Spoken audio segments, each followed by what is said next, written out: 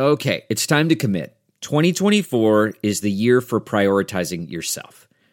Begin your new smile journey with Byte, and you could start seeing results in just 2 to 3 weeks. Just order your at-home impression kit today for only $14.95 at Byte.com.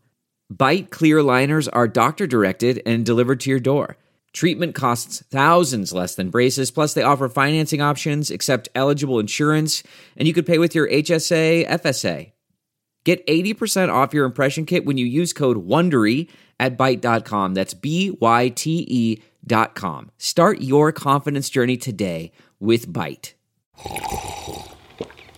That's not just the sound of that first sip of Morning Joe. It's the sound of someone shopping for a car on Carvana from the comfort of home. That's a good blend. It's time to take it easy, like answering some easy questions to get pre-qualified for a car in minutes.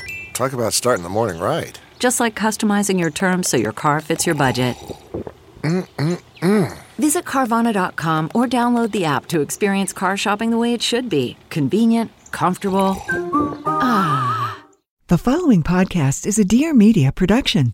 Most of us feel like we have absolutely no power when it comes to our finances. We feel like we're working for our money instead of the other way around. Like, I don't think most people feel like, oh, my money is supporting my goals. Like, they feel like, oh, I can't do this because of money. I can't go to like my friend's wedding in Texas because of money. And so I think that's a big part of it too. Like, it's just intimidating and overwhelming. And so, yeah, I talk about that a lot in the book. And that's sort of the entire foundation of the book, going back to having a goal. Because as you said, like, a goal basically gives you a reason to want to be good with money, so you put yourself in the driver's seat.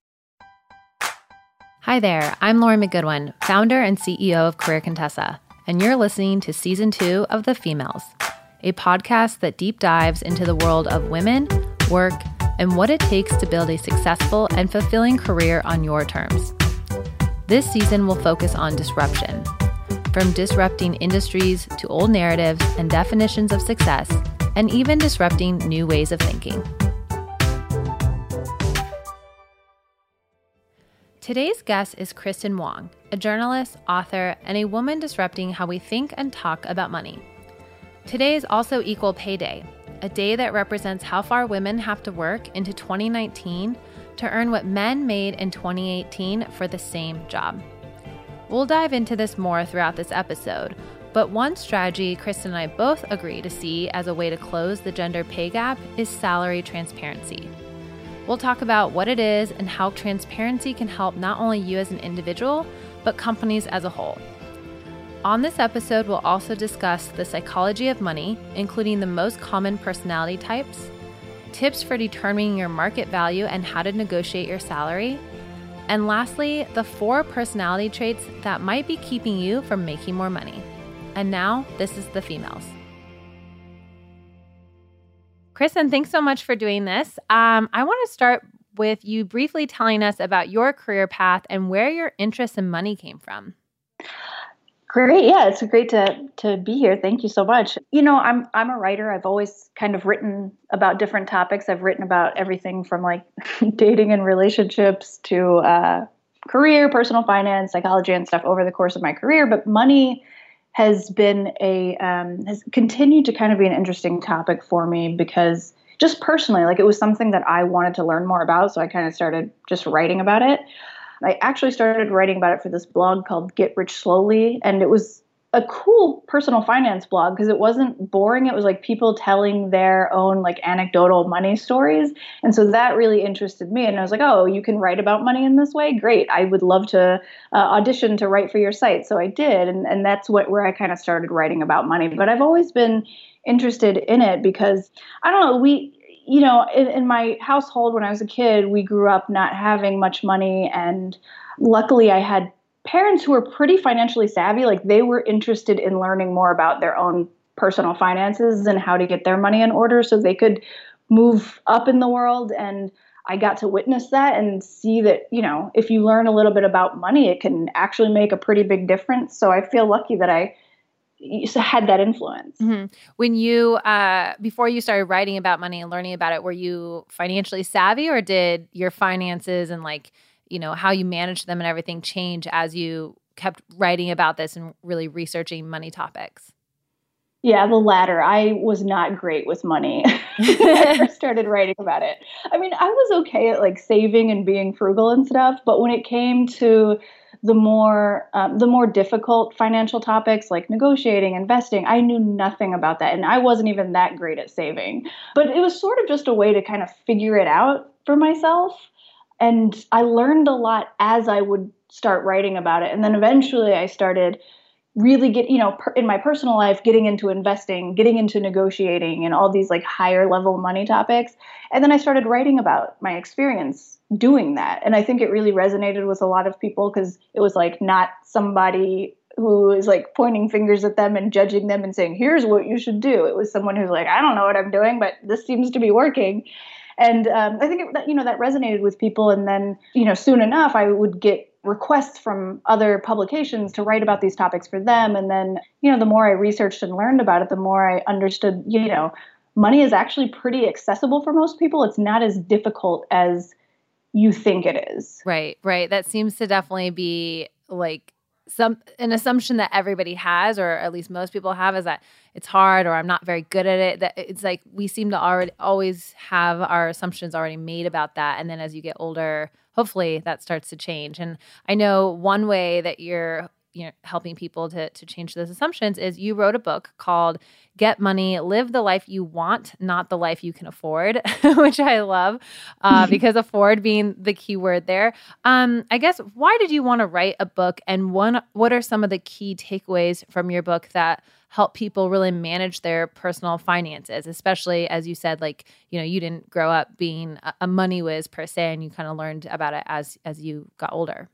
Yeah, well, I kind of decided to write the book for that exact reason, to show people like this is actually a lot more accessible than you think it is. The world of investing, like there's so much jargon involved, and the financial services industry in general, I think pushes a lot of people out of the conversation with, whether it's on purpose or not. A lot of people say it's on purpose with that jargon by making it seem like you can't learn about your money. We have to help you. And so I wanted to write a book that made personal finance accessible for people. I would have a lot of friends who would come up to me asking me really specific questions about money that for me sounded very obvious, but they really had no idea. And I would always say, like, I wish I just had a book that had everything I knew about money in it for you. And then I eventually said, like, well, maybe I should just write that book. And so one of the key takeaways of the book that I think kind of sets it apart is that the backbone of the book is really about having a goal for your money. So we talk about a lot of like the practical stuff in the book, but then there's also the psychological, behavioral, habit-based behavioral things with money, because so much of it is behavior. And I think one of the big reasons why people tend to not be so good at money is that they don't have a good reason for doing so, right? Like you can make a budget. That's not the hard part. Most of us know how to like use Mint or YNAB or whatever. Like we can figure out a way to make a budget. It's sticking to the budget that we have a hard time with. And I think if you have a goal, if you have a reason, a really specific, meaningful reason to be good with money, then it's going to make it easier to stick to a budget, to be frugal, to want to invest, to be motivated to negotiate and do those things. A lot of people might be like, oh, my goal is I just want to pay off my student loan. But like, that's not really what I'm talking about. I'm talking about like, why do you want to pay off your student loan? For me, it was, I want to pay off my student loan because I'm tired of, I want to do other things with my money, like travel. So right. That was like my goal for wanting to get out of student loan debt. So that's sort of the backbone of the foundation of the book is like, let's figure out why you picked up this book in the first place so that you actually do the stuff in it. And then the stuff in it is kind of like, I talk about this concept of called gamification, which is this sort of business strategy that companies use to manipulate consumer behavior, but you can use it to manipulate your financial habits for the better. And basically, it's just making personal finance kind of a fun game so that you actually want to do it. Yeah. Can you give us an example? Like what would be a game with your money? Yeah, so like one example that probably everybody's heard of is like the 52-week challenge where you save $1 more each week. And so you challenge yourself to do this. And it's small increments, but you slowly start to feel more in control over your money. And that feeling of being in control then makes you want to keep doing it. So there are just different ways you can do that with your money, whether it's visualizing your goal. A lot of people, I read about somebody who they were trying to get out of debt. So you remember those like paper links you used to make like in first grade? Oh, yeah. Mm-hmm. Yeah. So they would have like $100 written on each one of those links.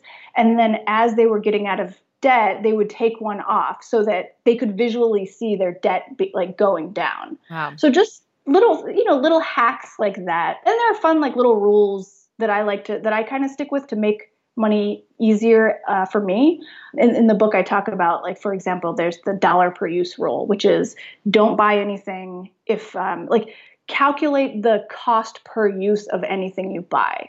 So if you buy a coat that's $400 and you live here in Southern California where it doesn't really get that cold very often, maybe you wear that coat 4 times out of the year. Well, that coat is now costing you $100 per use, depending on how long you have it, right? So that's a very stupid example, but like you basically break down you divide the amount of times you're going to use something by its cost. And if it's $1 or less, then it's a good thing to buy. I mean, it's just kind of a rule of thumb. These things aren't like, there's no science based in this, right? It's just kind of something you use to make better purchasing decisions. Another one that I really like is the save when you splurge rule. So if you have like a problem spending area, which most of us do, like Amazon's a big one for me. I can go on Amazon and just fill up my cart and buy a bunch of crap that I don't even know what it is until it comes in the mail. Yeah, it's the new Target for sure. Target is another one for me, and TJ Maxx.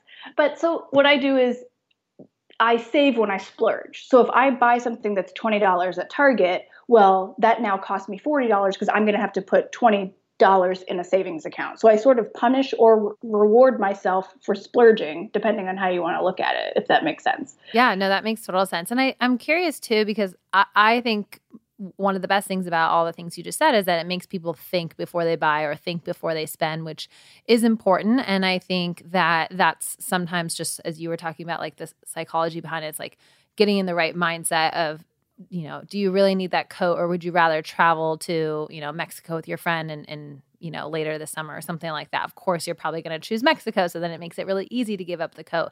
But I'm curious too, when you were writing the book, did you talk about the fact that a lot of people have shame over money? So either shame because they feel like they don't have enough, or shame because they have a ton of debt. Like I've talked to a friend before where, she feels like I have so much debt, I don't make enough money. Like how am I ever going to get my life together? It's like she has this shame that she carries around because of that. So did you touch on that stuff in your book?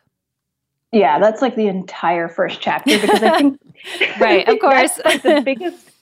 That's the biggest barrier for people is like there's so much judgment, shame, embarrassment around money. So what people do is like, who wants to learn? Like, why would you ever want to learn about money or talk about it? Because people, like, the shame is not unsubstantiated. People are judging you for your money habits all the time. So, and then I think,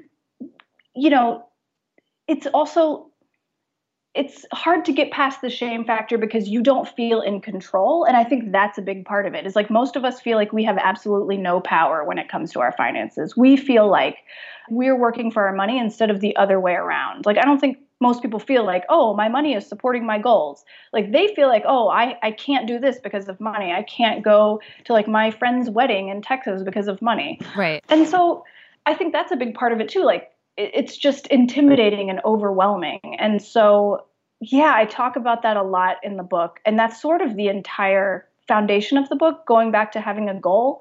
Because as you said, like a goal basically gives you a reason to want to be good with money. So you put yourself in the driver's seat. So you're doing this for yourself, not because, well, I guess I should get my financial life in order. I'm in my 20s or I'm in my 30s now, Yeah. You're doing it for you. Right, 100%. And I think with your book, with the tagline, the things that you can afford, I definitely think people will be like, well, my salary is only this. I can only afford that. And as you said, I mean, I guess is the only way to get out of that cycle to just get a larger salary, or can you get out of that cycle based off of where you are today? And I think especially when you live in a city where everything is expensive, it's like you said, like when I'm 30, I'll get it together. But like how can you stop that cycle? Because I'm kind of interested, I'm sure you researched this in your book, but what are the long-term effects of being stressed and anxious about money in your life? Well, I think the long-term effects of being stressed about money are probably the long-term effects of just being stressed in general, which is you get burnt out, you get depressed, you get anxious. The bigger of a stressor it is, the more you want to avoid it. And then it just keeps going in the cycle of like, I'm stressed, I don't want to deal with this, it gets worse. I'm more stressed, I don't want to deal with this, it gets worse.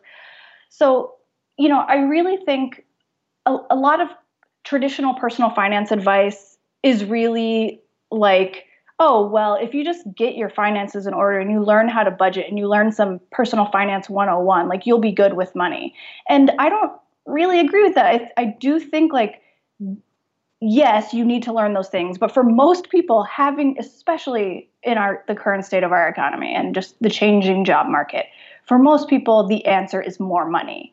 And I think we really need to recognize that if we're writing about money, because if you look at this, I mean, we'll get into this, but if you look at the statistics on income inequality in the US, like it's staggering, and it's hard to look at that and then be like, oh, but if you just learn to make a budget, Right. you'll be okay. Right. And I think that's how a lot of people feel. It's like, no, having the budget still doesn't create more money. It's like, Yeah, I can exactly. write it all down and know where it's going, but that doesn't mean there's necessarily more of it. And so that's interesting. You also talked in your book about money personality types. Can we go over those? Just because I thought that was really interesting too.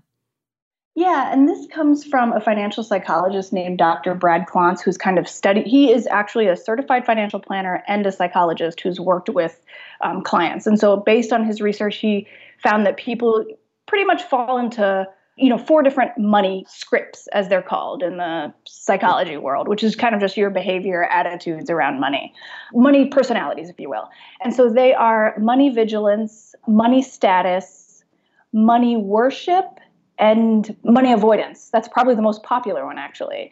So money avoidance, you don't want to deal with money at all. You probably even think like, oh, money, more problems. Money is greedy. I don't need to earn more. This money is bad. It's the root of all evil. That's money avoidance. Or money avoidance is like, oh, I know I busted my budget, but I just don't want to look at it. I just avoid it. Like sticking your head in the sand kind of thing. Exactly. And then money status is, a lot of people think it's just, oh, people who like to spend their money on like Fendi bags or something. And I don't really think that's what it is. I think it is like you spend money, you think of money as you think of it as part of your self-worth almost. So The more money you make, the more worthy you are. If you don't have money, like you feel less than. I have a friend who makes considerably less than her sister, I think she said. And she says she sometimes feels like less important, Yeah. And so that's money status. When you confuse net worth for self-worth. Money worship is like when you think money's going to solve all of your problems. And oftentimes people who grew up without a lot of money are like this. This is mine. You think, oh, well, if I just had more money, everything in my life would be perfect. Right. And going back to what we were just talking about, in some ways, yes, money is going to solve all of your problems. But on the flip side of that, it's not going to solve every problem. And it's not the only solution is earning more. So money worship, but money worshipers think that it is. They think that more money is the solution to every problem they have. Mm-hmm. And then there's money vigilance, which is like, these are super frugal people who are afraid of losing their money. They're usually better with money than the rest of us, but their vigilance can backfire on them when it comes to things like taking career risks, right, or investing, because they're terrified of putting their money in the stock market because it can be scary, So that's money. Those are the 4 money personalities in a nutshell. Wow, it's very interesting. And I'm sure everyone listening just like, you're like identifying right away with a type. So it's really interesting. And I do think with the one you were talking about where it's associated, net worth and self-worth, I think that's probably very popular because I definitely think a lot of people, as they're working in salary, it's very much intertwined, right? Like their self-worth is very much intertwined to what their net worth is. So that's very fascinating. And speaking of money, today represents Equal Pay Day. And just in case anybody is listening and doesn't know what that means, it's actually the date that symbolizes how far into 2019 women must work to earn what men earned in the previous year, 2018, because on average, when women make 20% less than men, and April is about 20% into the year, which for a while I didn't know what that day meant. I mean, not until I was actually working at Career Contessa. So it's probably not as common as I think it is. Obviously, working at Career Contessa, we're very aware of this day. And I also want to be sure to mention that specific equal pay days for women from different racial and economic backgrounds, because the wage gap does differ depending on race. So today, I think is how all women compare to white non-Hispanic men. But Asian American women, it's on March 5th, 2019, because they have an 85-cent gap. White women, April 19th, because theirs is a 77-cent gap. African American, Black women, it's 61 cents. So they don't actually have this day until August 22nd. Native American women, September 23rd with 58 cents. And Latinas, November 20th, 2019, because it's a 53-cent gap, which is, I mean, Kristin, let's talk about this because this is insane. It's 2019. Women are not paid equal for doing the same work, but also what I hate about this day is the fact that women also, as I just point out, are paid, Latinas don't even have equal, they're at 53 cents. And so what do we do about this? I mean, are we going to be talking about this for, years to come, or what are your thoughts on equal pay?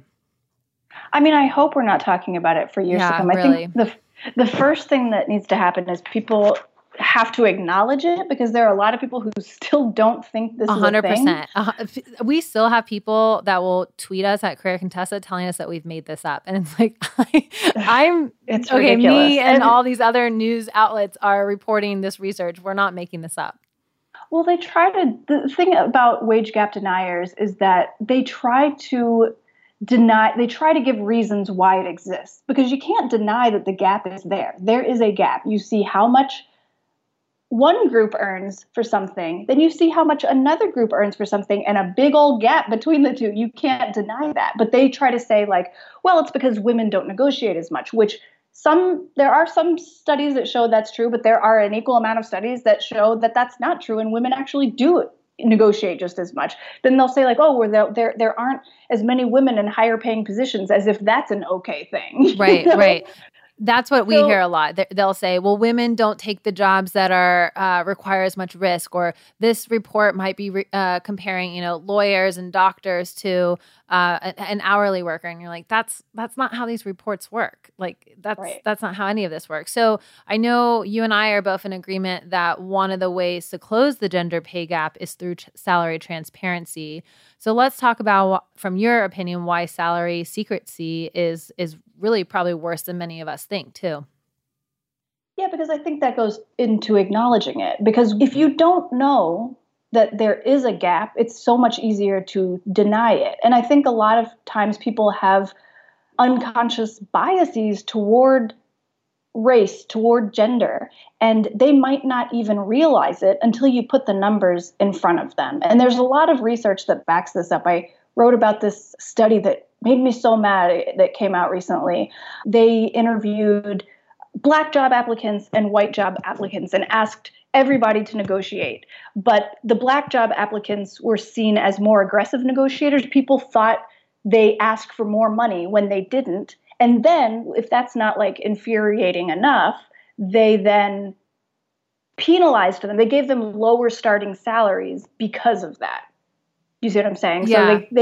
So this, and the thing is, the people in the study, I guarantee you, they weren't oh, well, I'm racist, and so that's why I'm doing this, right? Nobody thinks that they have these biases, but they do. And until we start talking about salary openly, well, inequity just festers. Right. Because when you are transparent about salary and you can see what one person is making versus another, it's easier to sort of point out these systematic, institutionalized disparities. Whereas if they're secret, well, then you just never know that they exist in the first place, and it's easy to deny it. Right. So step one is make sure everyone understands that there is inequality. The gender pay gap does exist. And so step one is knowing that it exists. Step two is what we're talking about, salary transparency, which a lot of people are very uncomfortable talking about money. So I know at Career Contessa, we have our own salary tool. It's an anonymous salary database. It's called the Salary Project. It's free. You can go on and use it at any time. And we literally give people access to thousands of real salaries where they can look at it. But I always tell people, like, that is one tool on the internet. One of the best things you can do is talk to people directly. But you and I both know people don't like talking about money, and they certainly don't like sharing their salaries. So what's your advice when it comes to transparency, both for the employee, and then what should you be thinking about or doing as a manager? I think as a manager, you have to be aware that there are laws that prevent you from penalizing your employees for sharing salary openly. Like, you are legally allowed to talk about your salary openly at work. There should be nothing stopping you from doing that. That's the law. But unfortunately, that doesn't mean that you don't get penalized for that as an employee, right? Like, right. Your boss might not like it and might, like, guaranteed they're probably not going to like it, and they're going to ask you, who told you that? You know, especially if you go in and you use that as part of your negotiation. Yeah, exactly. So you can't blame people for being afraid to talk about their salaries openly.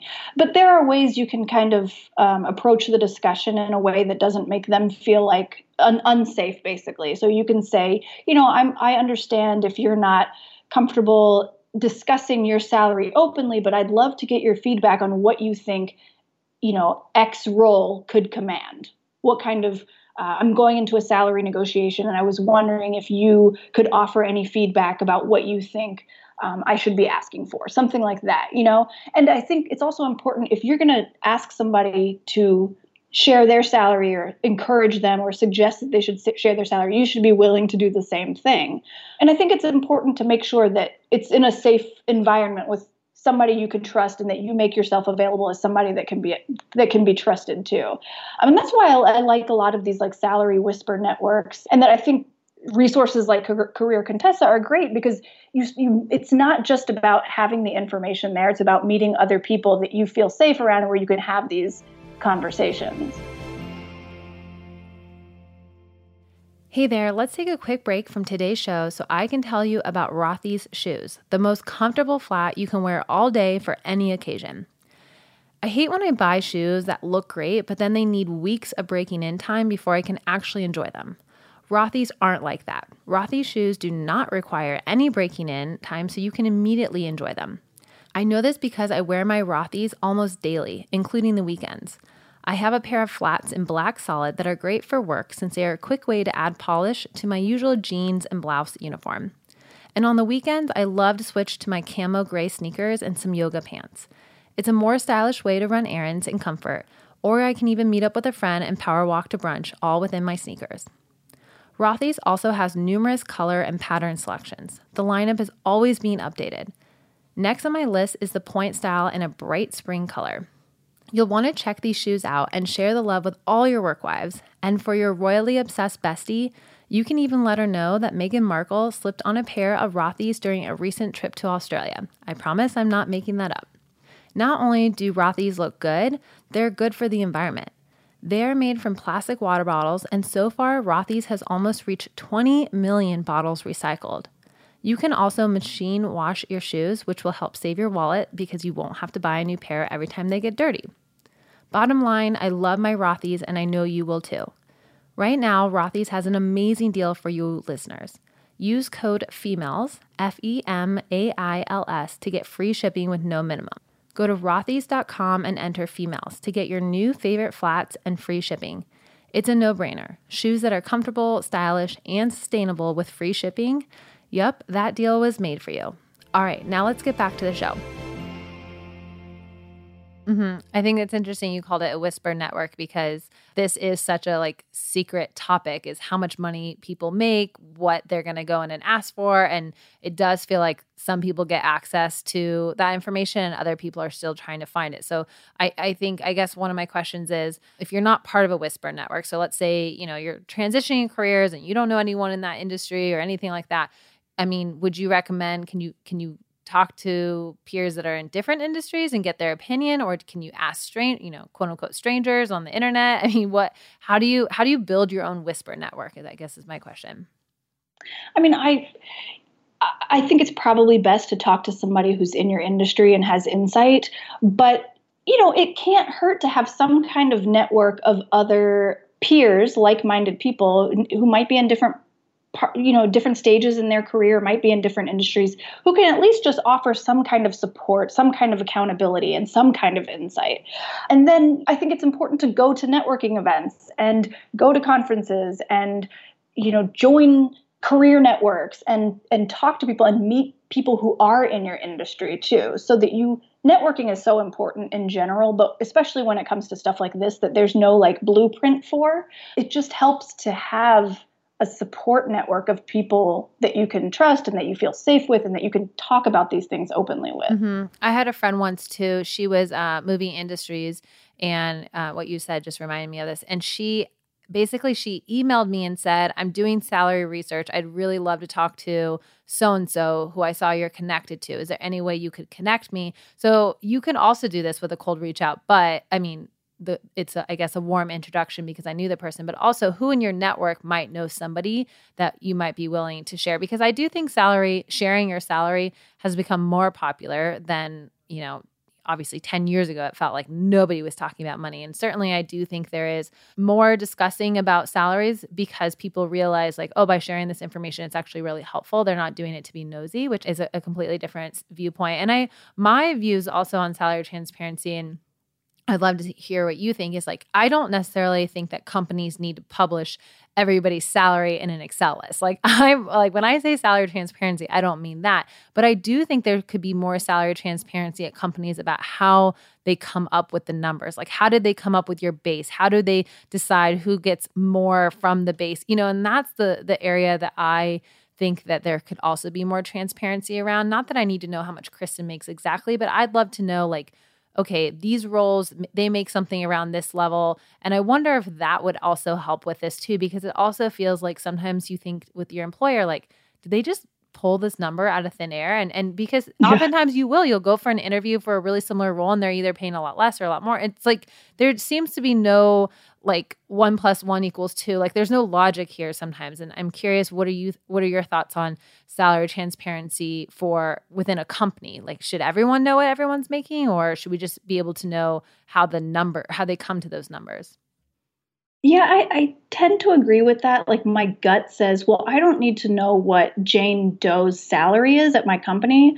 But I would like to see what this role earns. Right. What is the salary behind this role? And actually there's data on this that I guess it's probably a lot of federal worker, public employees, where salary is transparent, the gap is smaller. Which I think is really interesting, because when you don't have a set salary for something, and they are kind of pulling these out of the air. I mean, they're not, but it's based on... Right. It feels that way sometimes. It feels that way because it's based on your experience, your skills, supply and demand, how many other people are interviewing for that job. And so it's really easy when there's not this is how much this job pays, when there's not a set in stone salary for it, then it's easier for discrimination to kind of to blame it on something else, to be oh, well, Sally doesn't get paid less than Dawn because of her gender. It's because because when he was interviewing, there weren't as many people. He was in higher demand. It's easier to kind of blame it on stuff like that. So research backs this up. The more transparency you have, the smaller the gap is going to be. Mm-hmm.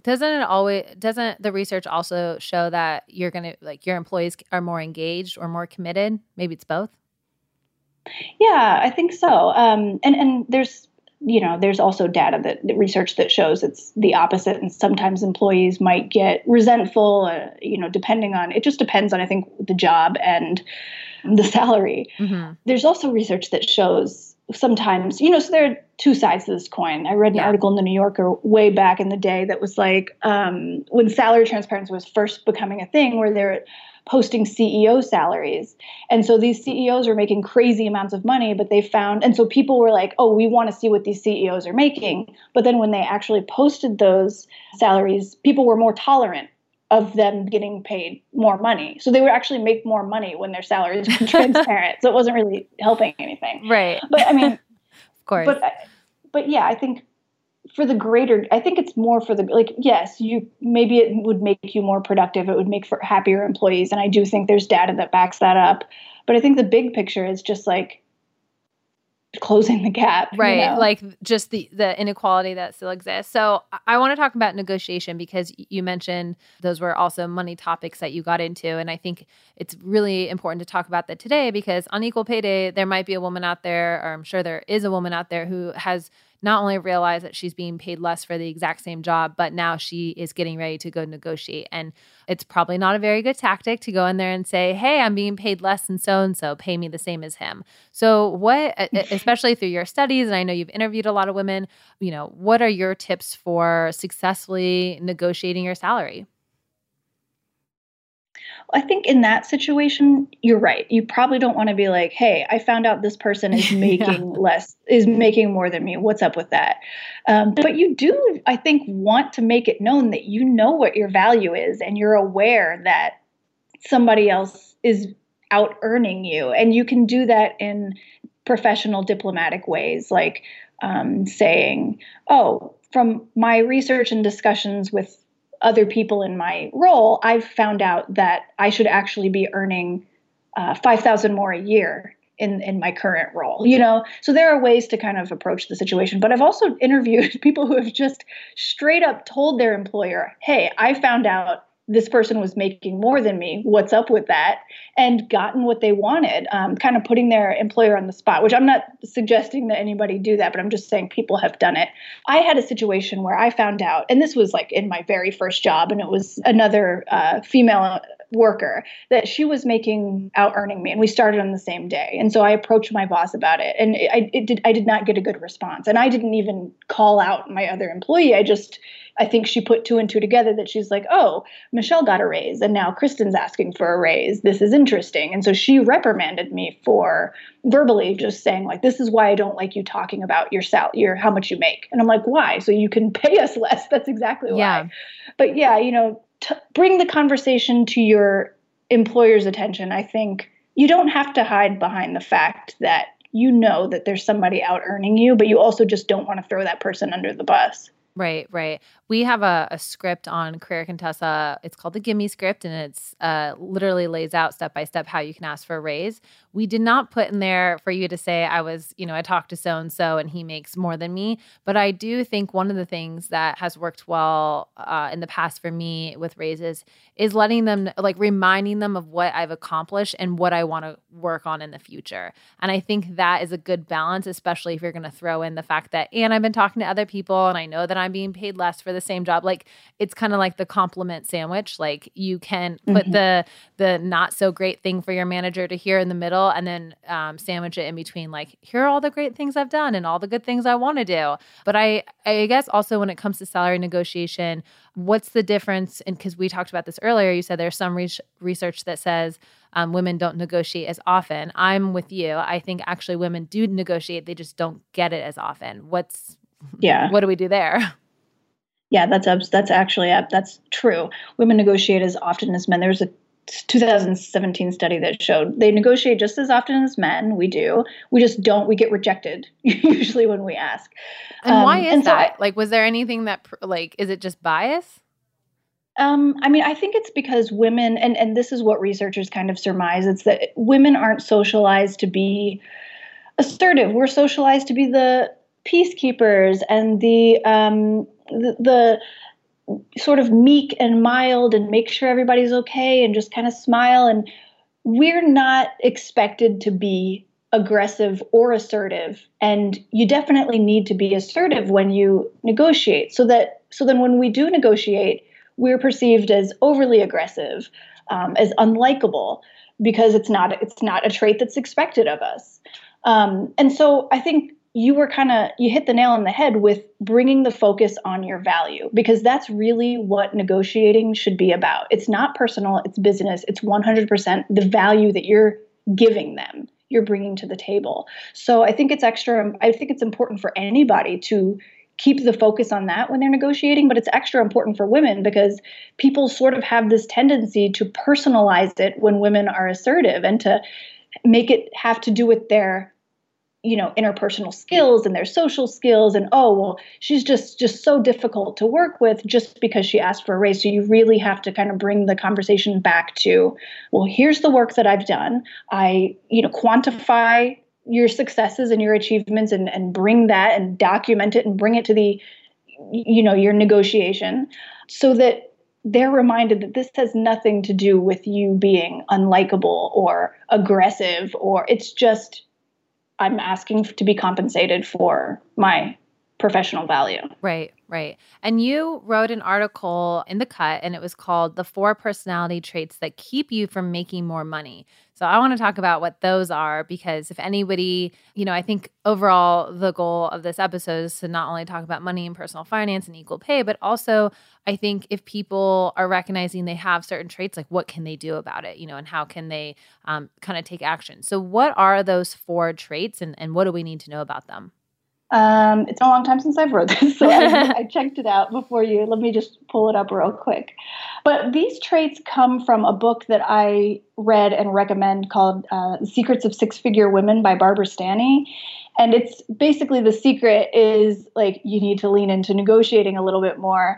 And that book like really changed my own career life, because I was like not making a lot of money at all, because I'm a writer, and like writers are kind of notorious for not making a lot of money. And then I read this book, and she in this book talks about 9 traits of under-earners. And under-earners are people who, for whatever reason, aren't living up to their earning potential. It's not people who are in jobs that don't pay well and are, if you are a social worker, okay, chances are you're probably not making $100,000 a year. That's not necessarily what an under-earner is. An under-earner is a woman who could be making a lot more, but is holding herself back.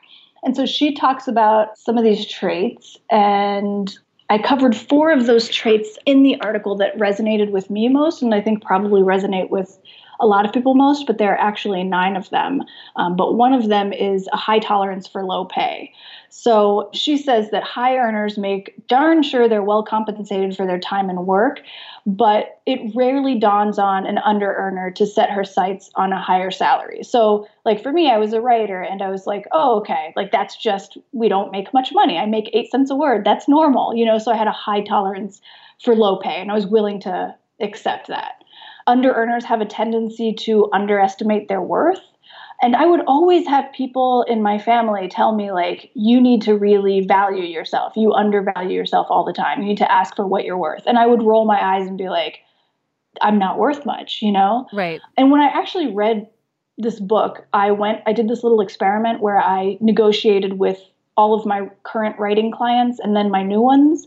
And because I thought it wasn't going to work. I was like, this is ridiculous. Writers don't make much money, and that's just the way it is. Again, I had a high tolerance for low pay. But just to like prove the point, I negotiated, and every single client that I negotiated with said, yes, we'll give you more money. Wow. And it proved to me that I had a tendency to underestimate my worth, because I'm like, wow, it was so easy for you to say yes. That probably means I'm like way underpaid. You know what I mean? Right.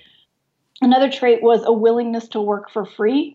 And that was 100% me. Like I would always, and I still kind of do this to this day, where if somebody wants me to do free work for them, I'll try to somehow justify it doing the work in my head. Instead of, my first thought should be like, no, Right. My first thought should be like, no, I need to get paid for my time and my effort. But even to this day, like I had somebody approach me about writing an article for them recently, and they're like, unfortunately, we can't pay for this. And my initial thought was not to just be like, sorry, can't make it happen then. My initial thought was like, okay, well, how can I do this for them?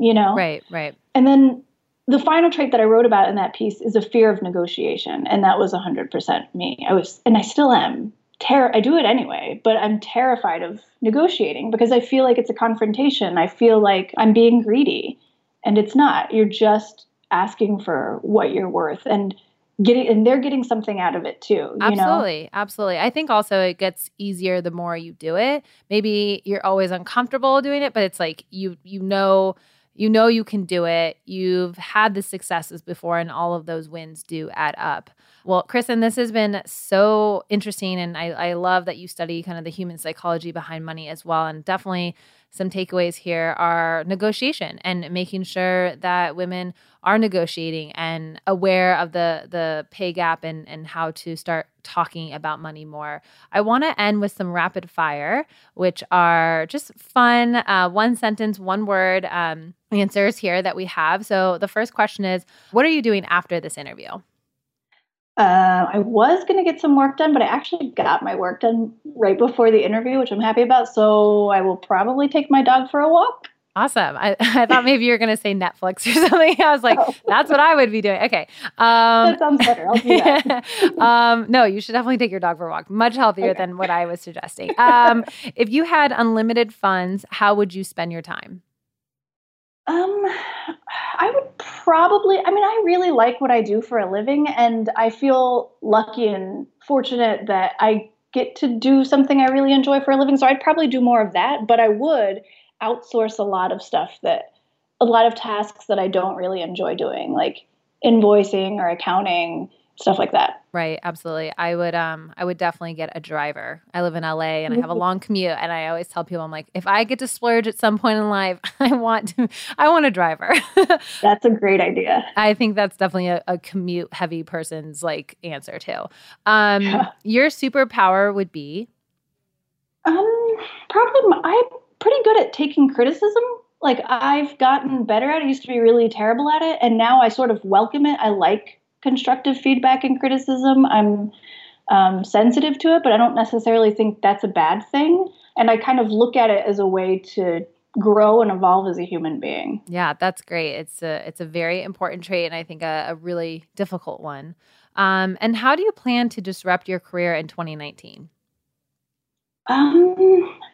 Something that I've been trying to work on a lot lately is just having more fun. I think I'm a bit of a workaholic. And I was reading The Artist's Way by Julia Cameron. I don't know if you've heard of that. Yes, definitely. She writes about workaholism in this. And, it's workaholism for me has always been something that's like, oh, what's so bad about that? You're addicted to work. Work is great. And you make money at it.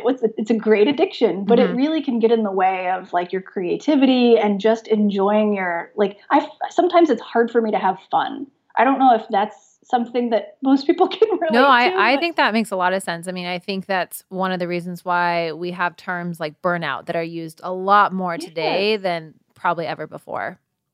Yeah. So, and I think like it's actually good for your career, good for you in the long run to just learn how to let go sometimes and have fun. So I'm trying to learn to do that more in 2019. Just take a step away from my work so that I can rebuild my creative muscle and come back to it and do it better. I love that. Well, Kristin, thank you so much again for joining us today. And your book is called Get Money, and everyone can get with it and get your book. And thank you so much again. Of course. Thank you. That was Kristin Wong, author of Get Money and A Woman Disrupting Money. Thank you for listening to this episode of The Females. If you like what you heard, please subscribe to The Females and leave us a review. Or share this episode on Instagram. We love to reshare your posts and share your reviews right here on this podcast. Ready for some salary transparency? Check out our free anonymous salary database called The Salary Project. In less than 10 minutes, you can gain access to thousands of real salaries and see how yours compares. I included the link to the Salary Project in the show notes, but you can also visit careercontessa.com and start looking at salaries right away. I'll be back next Tuesday with Lauren Smith Brody, author of The Fifth Trimester.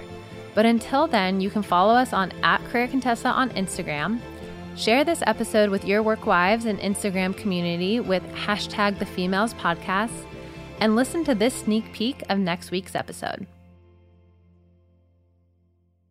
And then the other thing is what I was saying earlier. I wanted everyone who ever hears me give a talk or anybody who reads my book, I want them to know that, yes, I can help you through these other, through this network of women. I can help you figure out how to move up in your workplace and change policy. But it is just as important to just stay in, put one foot in front of the other, get your job done, but ask for what you need, the flexibility you need, and be open about the challenges, because we cannot solve a problem we cannot see.